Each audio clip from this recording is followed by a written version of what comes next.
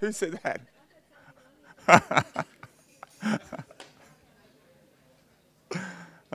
God's good.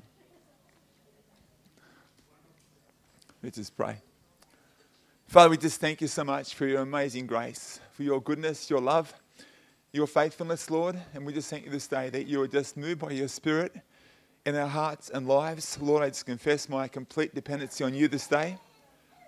But God, I just thank you, Father God, that you just work grace in our hearts and this time, Father. Give us ears to hear what your Spirit wants to say to us, Father.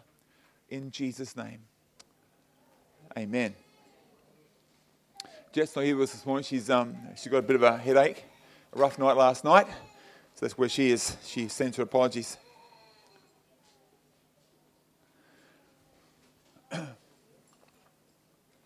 Okay. The leadership. Sec.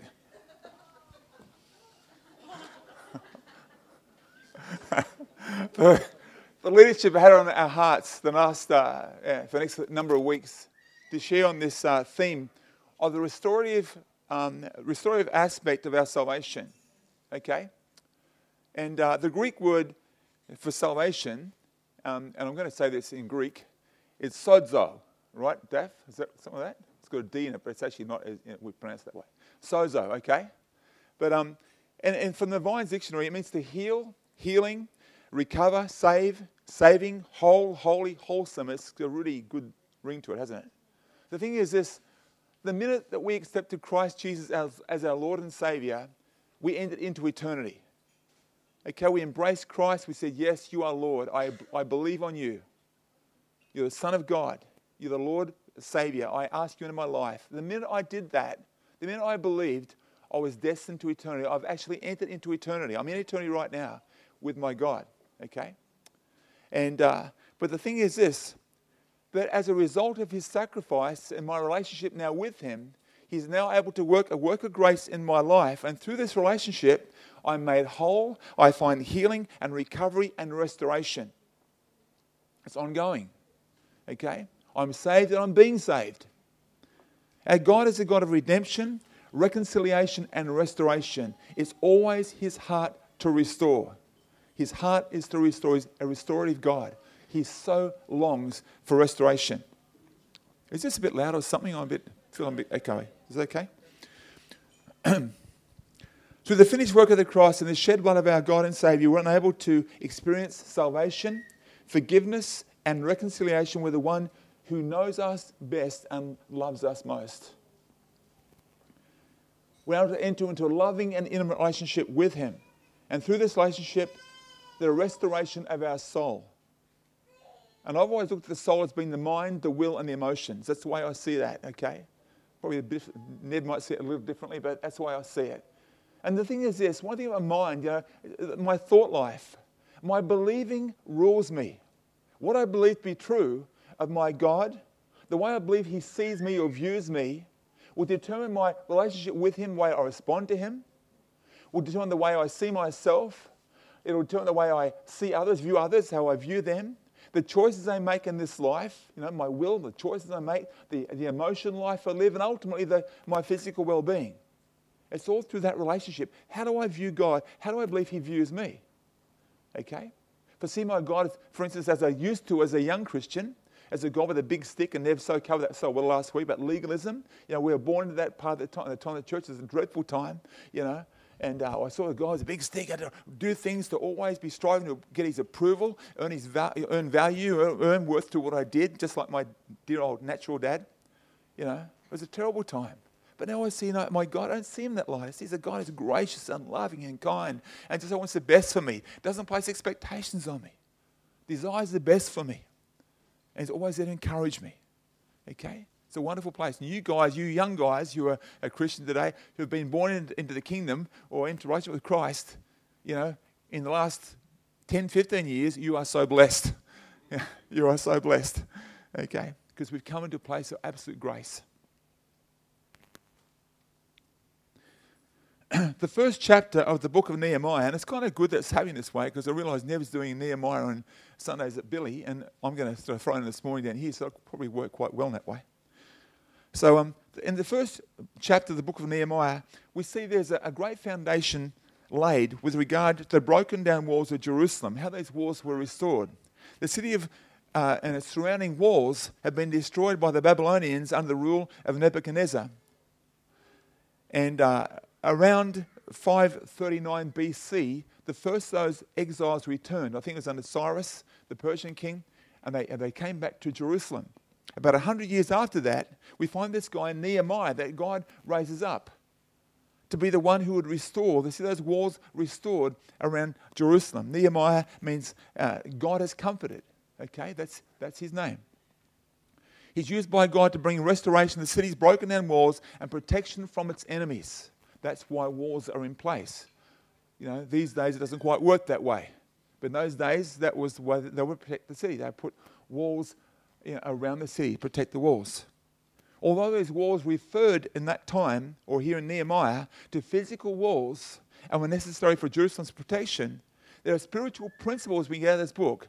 Principles get out of the book of Nehemiah that can relate to us personally for the rebuilding of walls in our lives. Because you say, oh, you know, I mean you guys, but I came into my relationship with Christ quite damaged. Okay? And I was vulnerable to the enemy's attack. And so if I apply these principles, there can be a rebuilding of these walls in my life. Proverbs 25:28 from the NIV reads, like a city whose walls are broken down is a man who lacks self-control. The ESV, a man without self-control is like a city broken into and left without walls. Just throw this out there, a bit of feedback.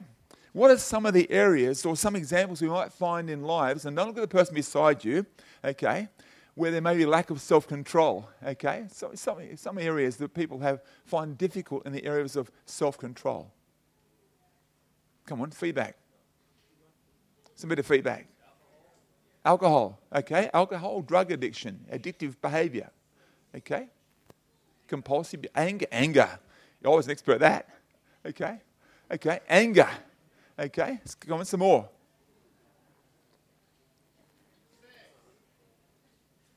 What was that? Did you say lust?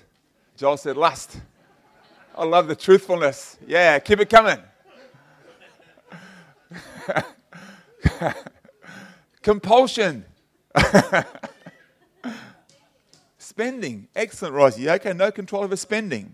It can be self-pity. It can be, addictive behavior. It can be worry. It can be anxiety. It can be criticism. It can be just a whole heap of stuff. I know you guys aren't tainted with any of those things. Okay?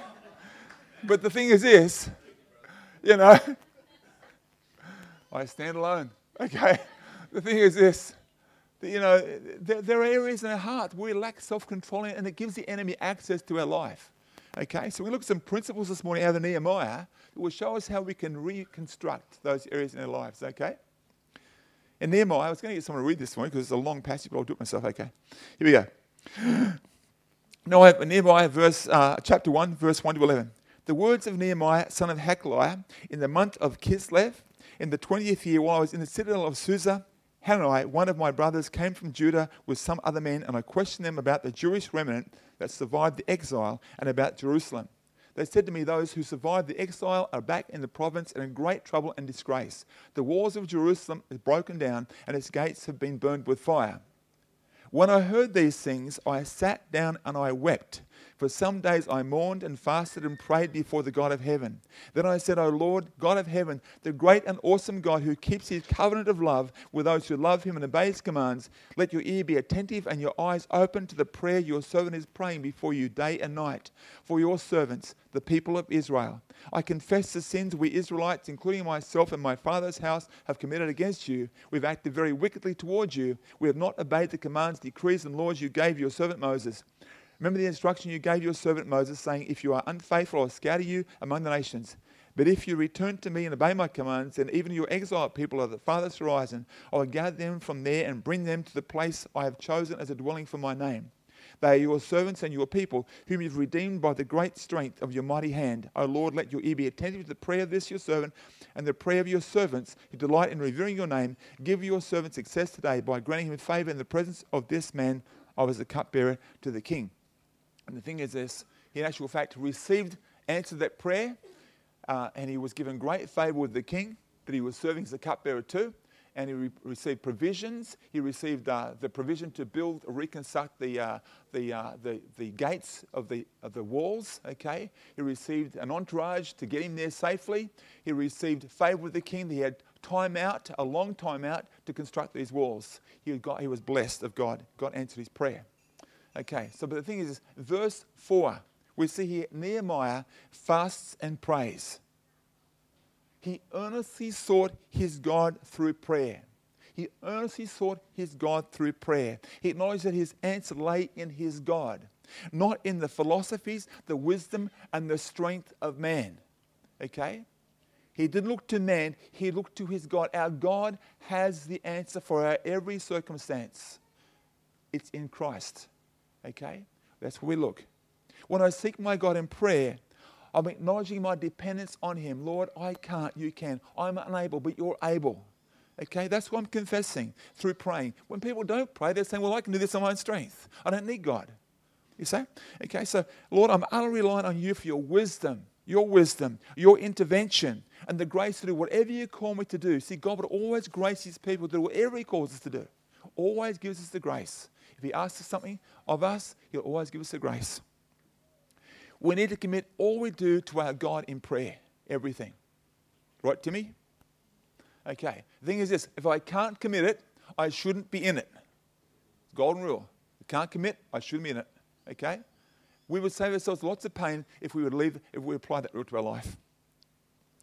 Nehemiah appeals to the God of all creation, the one who is in covenant relationship with, the one whom he fully trusted. You know, we too are now, as God's children, in a position of appealing to him on the grounds of covenant relationship. When our Saviour went to the cross, he shed his precious blood to bring us into blood covenant relationship. Everything was accomplished on our behalf on that cross. Everything was accomplished. The work of the cross is a finished work. It's an amazing thing. My part in that deal is simply to believe and trust in my God and my Saviour. What an amazing place I am in that relationship, in covenant. You know, the thing is this. Through covenant, every promise is mine. Every promise is mine. I've been given authority in Christ and his name as a covenant-related child. Okay? We've got to live in that place. Never shares heaps on covenant. It's an amazing thing to get a revelation on covenant. Okay, so we can appeal to our God on those grounds. Verse 6. Nehemiah confesses the sins of his people, his personal sin and the sins of his fathers. You know, confession of sin. Hear what I'm saying right now. Confession of sin. Actually, repeat this after me. Confession of sin is the opposite to justification. Okay, the exact opposite. Like right from the outset, first man, first woman, original sin, what did they do? They blamed each other. They justified their position rather than confessing their sin. Things could have been a whole lot different if they confessed their sin. They got it right, if they were accountable. Okay? Without acknowledgement of where we're at and how we've arrived, there can be no repentance. How do I get this place? Okay? How do I get out of this place? Lord, I look to you. I turn around, I look to you. In 1 John 1, 8-10, we read, if we claim we are without sin, we deceive ourselves and the truth is not in us. If we confess our sins, he is faithful and just and forgive us our sins and purify us from all unrighteousness. If we claim we have not sinned, we make him out to be a liar and his word has no place in our lives. Can I just say this? Confession and repentance are not for God's benefit. They're actually for my benefit. Okay? His kindness leads me to repentance. It's not the fear of a big stick. I turn to God because I love him, because I know he loves me, because he went to the cross and gave his life for me to bring me into relationship. When I fall short, I damage that relationship. When I fall short with my little wife, which I do occasionally, you guys can't write this, but we do occasionally. You know, I hate it when I'm not in the right relationship. When there's a wall there, you know, I hate that. And so, you know, I've got to keep a short account. I keep a short account with God. Yeah, the whole thing is repentance is a daily lifestyle for the believer. We keep short accounts. We fall short, okay, we get it right, okay? And it's a wonderful way of living a life of freedom. It's clear that Nehemiah had little to do with the predicament he found himself in, or his fellow Jews found themselves in. I mean, Nehemiah wasn't even thought of when all this stuff went down with his people being taken away into captivity. He wasn't even thought of in those days. Yet he appreciates his own shortfalls. He includes himself. Perhaps if he'd been back then, he might have been no different. I don't know. But he includes himself. He's accountable. And the thing is, many find themselves damaged and in circumstances that were not the result of their personal wrongdoing. Okay? That's right across the board. History determines so much of where people are at. Okay? Many are victims of their past. They've been damaged through things done to them, whether that be as a child, a little child, years and years ago, or even just yesterday. For some, it might be the pain of rejection or loss and grief. For others, it can be abuse, abandonment, or injustice. There's so many things. However, if we choose to blame our past and others for our present shortfalls or our attitudes and behavior rather than be accountable, okay, the past will continue to dictate and rob us of our future. You know what I'm saying? It's not what's been done to us that's the determining factor as to whether or not we live as overcomers, but what has been done for us on our behalf.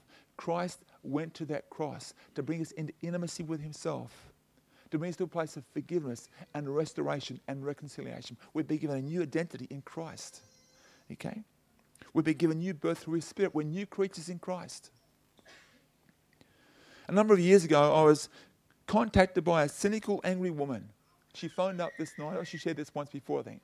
She rang up this night, or this day actually, she rang up, she said, I've been reading where it says in the Bible, I have to forgive. And she was angry, man. She was hopping. And I said, yeah, that's right. I mean, caught me completely. I didn't know this person, just the person in the phone. I said, well, that's right. That's what the Bible teaches. And she said, if you knew what that mongrel so-and-so father did to me, man, she was cynical, she was spewing. All this stuff came out. My heart went out to her. I said, can I just ask you to stop for a second? I said, listen, can I hear children in the background? She said, I said, are they your kids? She said, yes. I said, you married? She said, yes. And I said, can I just suggest this?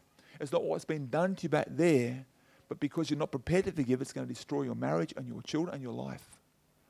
Okay? She needed to know. She needed to know a love of God, the love of God. What had been done to her was inexcusable. It had damaged her dreadfully as a child.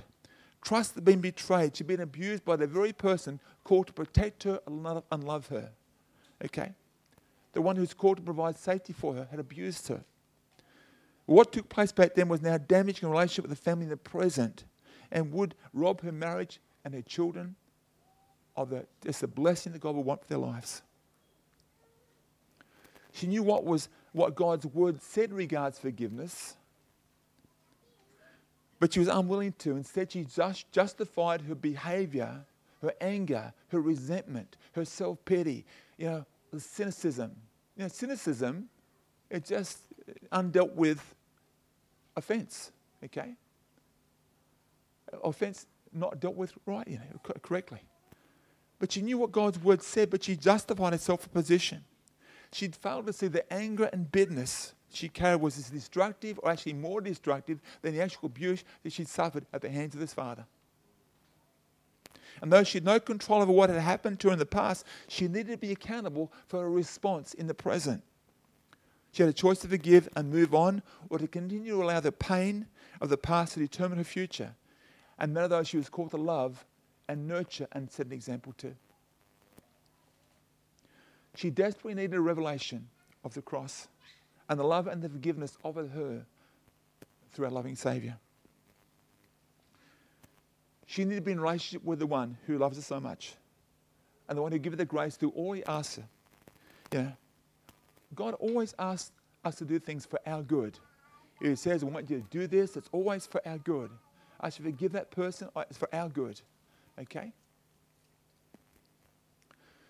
She needed a revelation of the love of the perfect Heavenly Father. The Father, our Saviour came to introduce us to. Our Saviour came to introduce us to His Father, our perfect Father. The tragedy is that many of us have been influenced by imperfect father figures. I know Chrissy is so secure because he had a wonderful dad. She says this to me so often, and I love that. But a lot of us didn't have that security in an actual dad. And I'll guarantee you, Chrissy's dad had a few imperfections, not too many, but a few. Okay? The thing is, our Heavenly Father is perfect. He's perfect. What's vital is the revelation of His heart. That's why I always look to Luke 15, because I just see there the Father heart of God brought it in such an amazing way. But pray for a revelation. God, give me a revelation of your heart. Open my heart up to receive a revelation of your heart. Jesus came to introduce us to a Heavenly Father. Everything we see in Christ is a reflection of the Father. I was a product of a broken family. My mother, in her wisdom, when I was about 4 years old, and my dad was hospitalised, decided this is the point of time to exit stage right. Okay, so what she did was pack all the kids' stuff up, our little bags up, and send us in 3 different directions, never to be restored. Okay, and I lived with my dad and my grandma for quite a few years, which is a great time of my life, but a sad time of my life. And the thing is that as a result of that, I suffered all sorts of issues in my life. I was full of self-pity. I was full of worry. I was always anxious. I was always forever trying to get the approval of men. I made so many dumb decisions throughout life, always trying to win man's approval because I was, so wanting approval. I had anger issues. Man, there was all these issues. When I came to Christ, man, I was a bit of a mess, quite frankly. You might say, well, he still looks a bit of a mess. Okay. That's got somebody who's been over 55.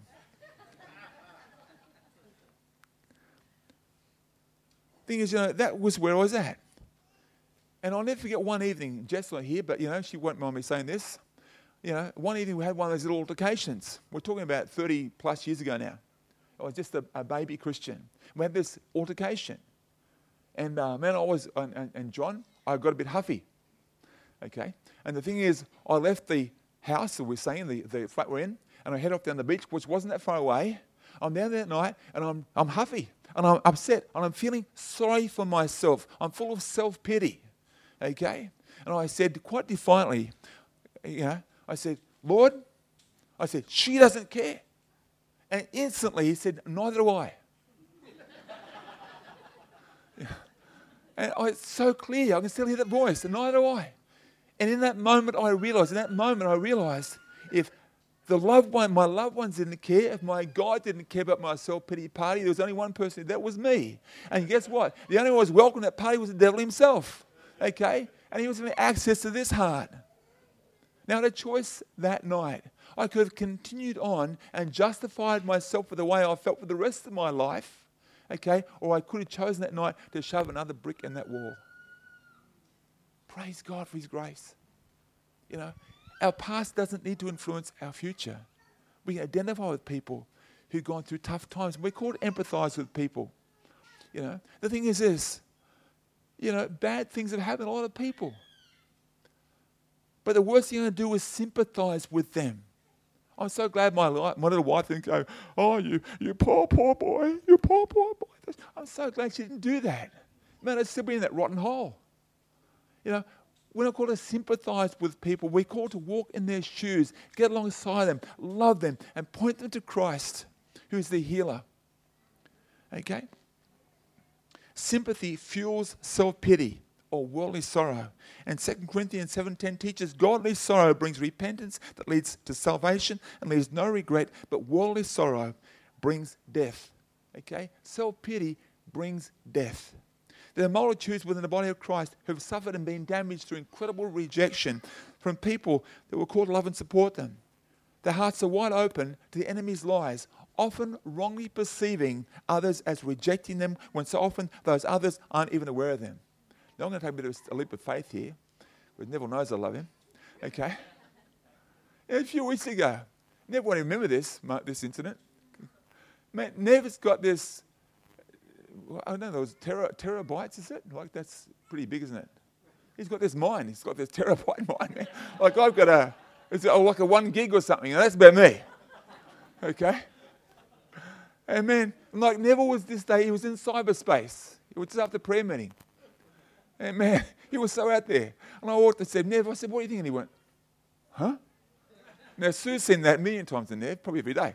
The thing is that, now if I was insecure, I thought Nev was to blame me. No, he was in a different planet. I said, and I said, I said, what are you thinking? He went, and like it was a meltdown. Like, what am I thinking? I said, you're thinking about 5 things at once, don't you, Nev? He goes, yeah. You know, people are usually more concerned with themselves than avoiding me. You know, and we've got to get a hold of that. When we've been rejected, we need to see our God does not reject us. We come to the one who loves us and accepts us and approves of us. You know, he loves us. You know, not that long ago, I was with a young man, and a couple of guys know this young fellow. You know, he's struggling a bit, and we're praying for this young man. I'm just going to share this because I think it's a good thing to write to. You know, and he was struggling heaps. And I was sitting with this young man, and as people walking past, his face was a little contorted. And I said, I knew he was really distracted. I wasn't getting through. And I said to him, what are you thinking in this moment? He said, I'm really worried about what they're thinking about me. I said, who?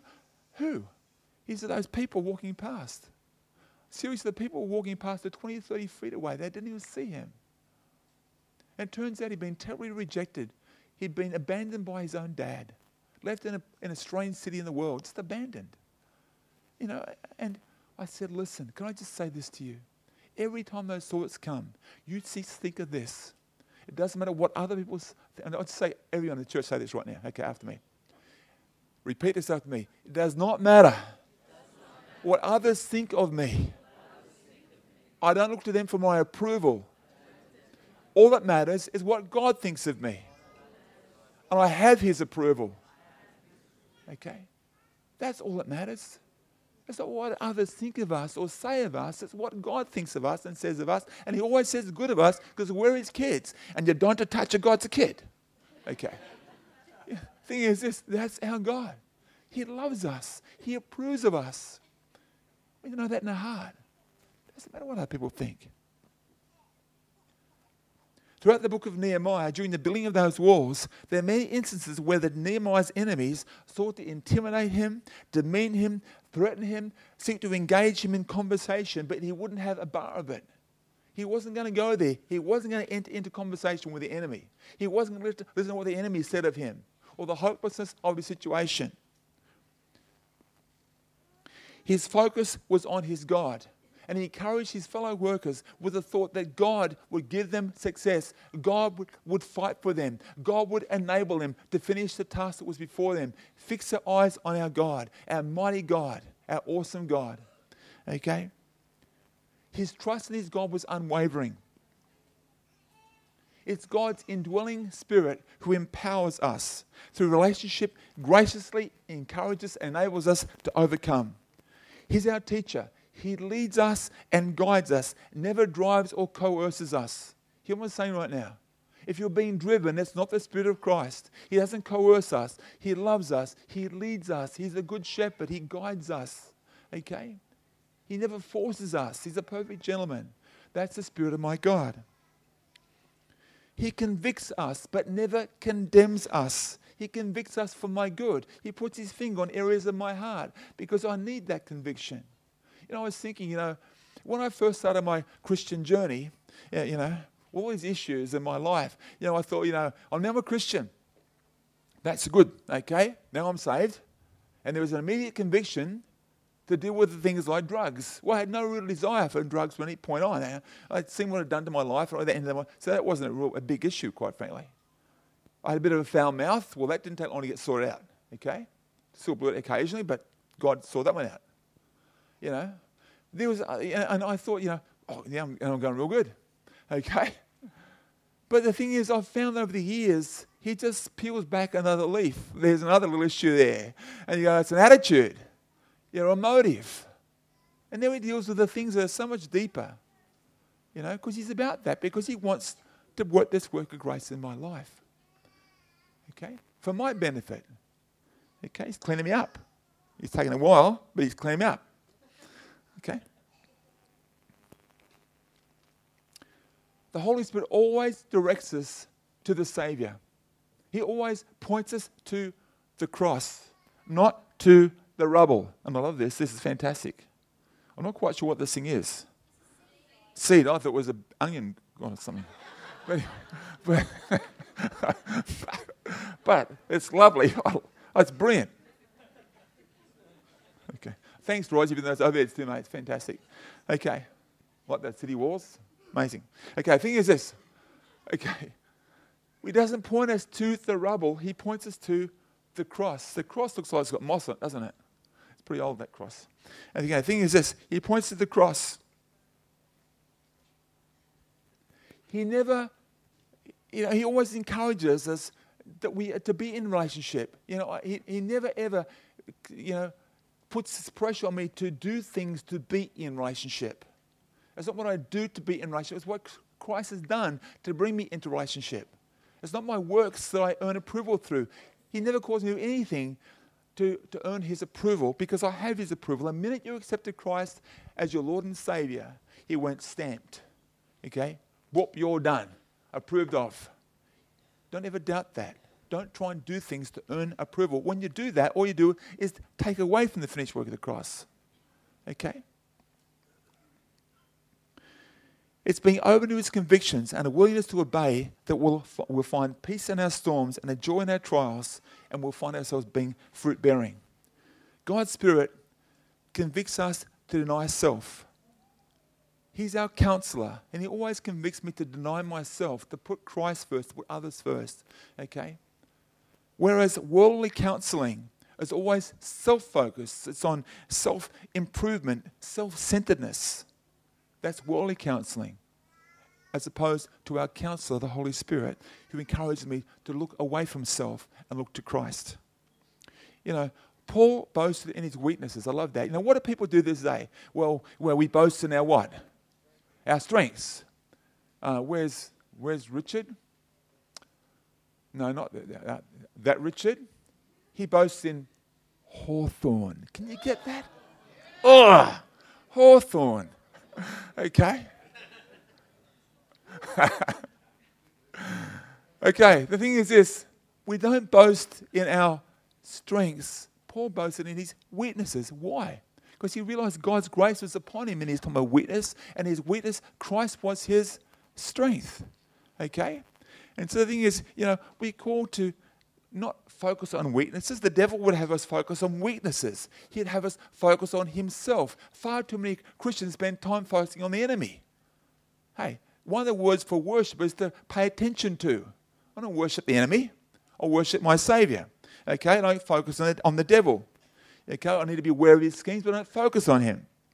He'd have us obsessed on the problems we face, the circumstances we find ourselves in, our shortfalls, inadequacies, our failures, the failures of others. He'd have us focus on those places. We're not called to focus on any of these things. We're called to focus on Christ, the cross. Okay, that's our focus. Hebrews 12:2-3 says, "Let us fix our eyes on Jesus, the author and perfecter of our faith, who for the joy set before him endured the cross, scorning its shame, and sat down at the right hand of God." Okay? I just want to say this. The cross was never Christ's focus. It was what lay beyond the cross. Who for the joy set before him endured the cross. He had a bigger picture in mind. Guess what he had in mind? Turn to the person beside you and say he had you in mind. He had you in mind. Brian, he had you in mind. He had us in mind. He had his bride in mind. The cross is about the method of restoration. It's through his incredible sacrifice that he had us in mind. Okay? Reconciliation, restoration. Okay? Obsessions occur when a problem, trial, or temptation or offense becomes our main focus. We can get obsessed with stuff. The thing that obscures our vision from seeing our Saviour in the situation we find ourselves in and seeing a greater picture, that could become an obsession. I'm going to get my volunteer Donnie to come up for a sec. We've done this once before in our Links group Friday a couple of weeks ago. Okay. So in Psalm 34, 1b-3, we read this. David says, "I will bless the Lord at all times. His praise shall be continually in my mouth." I've forgotten something here. Just a second. Don't talk to the person beside you. Do not be distracted. Whatever. Sorry about that. Thank you. Whoops. Good on you, Donnie. Almost there, mate. Not quite. His praise should be continually in my mouth. I'll start again. I'll bless the Lord at all times. His praise shall be continually in my mouth. My soul shall make its boast in the Lord. The humble shall hear of it and be glad. Now, repeat this after me. Can we have the next slide, Jules? Oh, sorry, mate. We're still at the city. Okay. Done a great job. Thanks, mate. Oh, magnify the Lord with me and let us exalt his name together. Let's say it again. Oh, magnify the Lord with me and let us exalt his name together. What am I called to do? Magnify the Lord. Now, the thing is this. I'm not Sherlock Holmes, but the thing is this. When I magnify something, say I magnify an ant. Okay, now John's good with these sorts of things, technical questions. If I magnify an ant, John, does the ant become any bigger? No, the ant doesn't become bigger. What does? My concept, my perspective of the ant. That's what becomes bigger. Now, the devil wants us to magnify our problems. When I magnify a problem, does the problem actually become any bigger? It's the same problem, but what does? My perspective, my concept. That's what becomes bigger, okay? I magnify, that's what the devil wants me to do. Magnify my weaknesses, my failures, my shortfalls, the shortfalls of others. Okay, he wants to belittle my God, okay? Thing is this. Now I need to just do this very quickly. On my props. What do you see here? Piece of paper. Piece of what sort of paper? Blank paper. Okay. What did you say? A4 paper. I love it. Where isn't someone that's smart? Now, what do you see? Okay. What do you see? A dot. Okay, now tell me something. When you look at this piece of paper, what do you see? A dot. Where's that focus? On the dot. And we lose the perspective. Okay? We lose sight. There's a whole, we look at one little dot. That's exactly how the devil wants to work. Okay? Focus on the small things. Those things become the obsession, the worries, the things I'm concerned about. Those become the obsessions. Okay? And that's how the enemy works. Whereas I need to focus on Christ. Is that true? Right. Now, we keep going up and down for some reason or other. Anyway, bless the Lord. Must be the power thing, power surge or whatever. Now, Donnie, come out here. Donnie, what do you see? I see the cross. You see the cross. What are we called to focus on? Christ, the cross, the finished work, okay? Donnie, what do you see? Come on, what do you see? I see the cross. See the cross. What do you see? The cross. What do you see? The pen. What do you see? The pen. The pen. Point made. Okay, thanks, mate. Okay, thing is, go, Donnie. Yeah. Okay. Thing is, that's how the enemy works. Has his focus on our weaknesses, shortfalls. Nehemiah's, where was his focus? Where did the enemy try to take his focus off? His awesome God. The work that he was going to complete through him. Okay? He had his trust in his God. Okay? He wasn't going to focus on the devil or his weaknesses, his shortfalls, his inadequacies, but on the one who overcame. Okay? Our overcomer. When I magnify my Saviour, when I magnify the Lord, does he get any bigger? It's not a trick question. How can he get any bigger? I walked last night with Jet down the, went for a walk, and man, that beautiful starlit night. I thought, what an awesome God. What an amazing God. He flung that furthest star into place. Over 100 octillion stars out there. Millions and millions and millions of light years away. We serve a big God. We serve an incredibly humble God, our God who would humble himself to the nth degree, take on the flesh of fallen man, and go, and though perfect and sinless, die the death as of a sinner on the cross in place of you and me. Okay? What an amazing God. What an awesome God. He doesn't get any bigger. He's big. He's right here with us right now. He indwells us. His Spirit, if we've accepted Christ, his Spirit indwells us. Okay? He's with us right now. When I magnify the Lord, he becomes my focal point. Okay? Now, David gives us the key in this. He says this: I will bless the Lord at all times. How often does he bless the Lord? All times. Sometimes. Okay, all times. All times. I'll bless the Lord at all times. The thing is this: do you feel, be honest. Timmy, be honest. Timmy, do you feel like blessing the Lord at all times? Okay.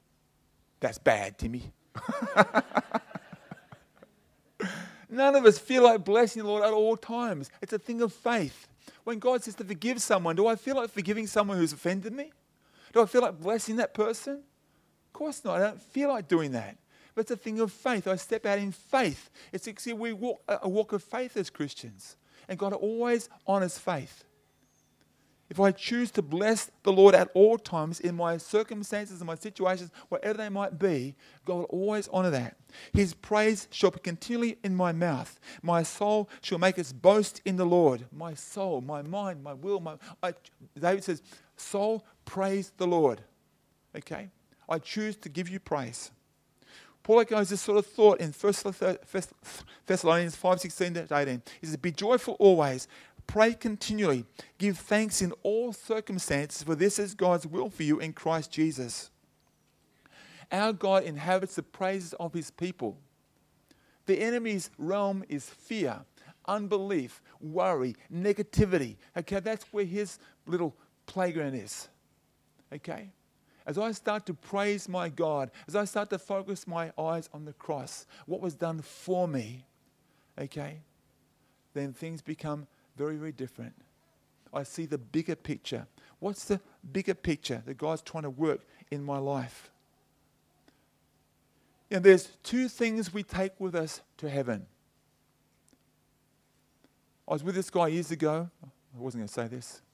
And I went to his house. He's a very lonely guy. It was quite sad, really. And he had these beautiful recliner chairs.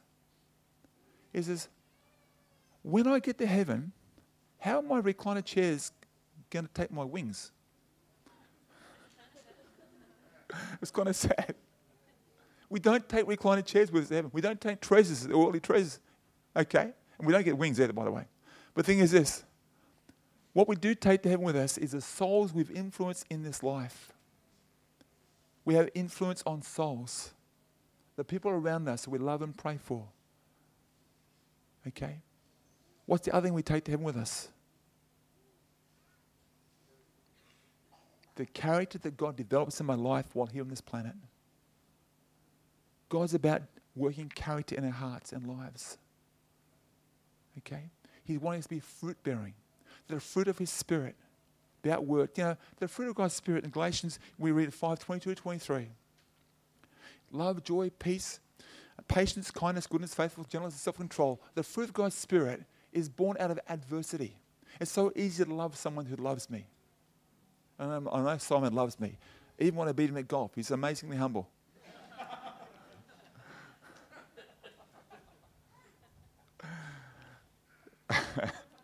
He's a beautiful man. I love this guy. And the thing is that it's so easy to love Simon. Because you know, there's no dramas here. But it's not so easy to love someone who doesn't love me. Okay? And that requires faith. In those times, there's the opportunity for fruit to be born in my life if I choose to abide in Christ, to rest in Christ. Because it's the only way I can. You know, we see the joy. This joy isn't happiness, happy times because everything is happy and good, you know. Que sera, sera, you know. It's all good, it's all happy. You know, it's not about that. It's about joy that comes in my times of trial. The Apostle Paul writes 14 times in the book of Philippians. He used the word joy or rejoice. And the guy is chained to a prison wall. Okay? His focus isn't on his circumstances. His focus is on his God. It's about relationship. Okay? Thing is this. Jesus said, I am the vine. You are the branches. And man, if a man remains in me, if he abides in me, he'll bear much fruit. And he says this, apart from me, you can do nothing. You know?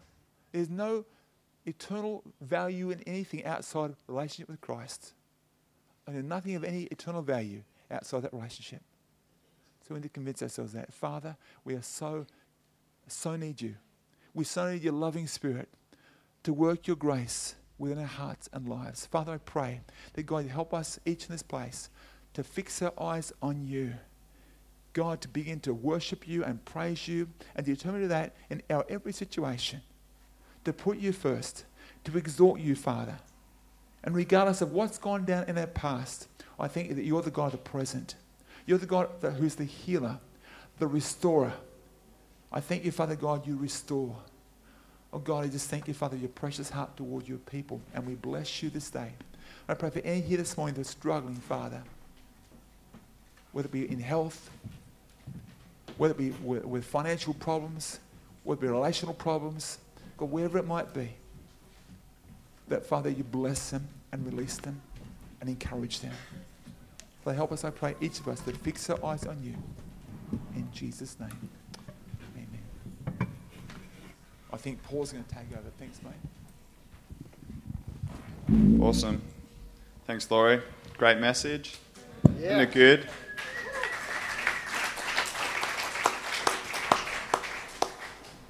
Laurie, I just want to thank you. You just made it very clear of our shortcomings, but also of God's goodness and God's grace to us. And who loves a second chance? Yeah. Who loves a third chance? Yeah. Sorry, sweetie. I'm sorry. Sorry. Yes. When we get that forgiveness and we get let go, we get just clean slate. Who loves a but in the Bible? Yep. Ooh. I love a good but in the Bible because God is God of second chances. And God's the God who wants brand new, restored, healthy and whole people. I just want to read this passage out of 1 Corinthians 6. It says, "Do you not know that the wicked will not inherit the kingdom of God? Do not be deceived, neither the sexually immoral, nor idolaters, nor adulterers, nor prostitutes, nor homosexual offenders, nor thieves, nor the greedy, nor drunkards, nor slanderers, nor swindlers will inherit the kingdom of God. And that is what some of you were. But you were washed, you were sanctified, and you were justified in the name of the Lord Jesus Christ and by the Spirit of our God. And the blood of Jesus is no regular, ordinary blood. The blood of Jesus is the blood of God spilt for us. And in the blood of Jesus is the power to forgive and is the power of a brand new life. And right here this morning, Laurie just presented a message for us. And I think we respond to that. We respond to the cross. The cross is presented, but we've got to respond to it. You know, and if you're here and you know you need a brand new start, you look in your heart and it's filled and it's disgusting and gross and your spirit's dead. You don't know who you are, you don't know what you've done wrong, and you don't know how to get out of it. Right now, today, Jesus is here and he's reaching out to you, and his blood is there to wash and to cleanse and to make you a brand new person, to start your life fresh in Jesus. And all it takes is just faith and asking God for repentance and forgiveness and just saying, Lord, I need you. I need a brand new start. I need to be washed. I need to be cleaned. I just come to you, Jesus. So just right now, just here, you know, doing it publicly is powerful. Doing it publicly in front of people and making a stand for your life is powerful. Because when you stand before God, it's not going to be you and your friends. It's going to be you and you alone. And why not right now, make a stand for your life? And if you want to do that, I'm just going to ask you, just raise your hand. Just raise your hand. If that's you here today, you want to respond in your heart to Jesus, just raise your hand. Don't raise it for me. Raise it to God who is in heaven. Raise it to the Lord who is in heaven. Because he's looking at your heart. He's looking at and he's speaking to you. Thank you for raising your hand. He's speaking to you right now. And his love is washing over you.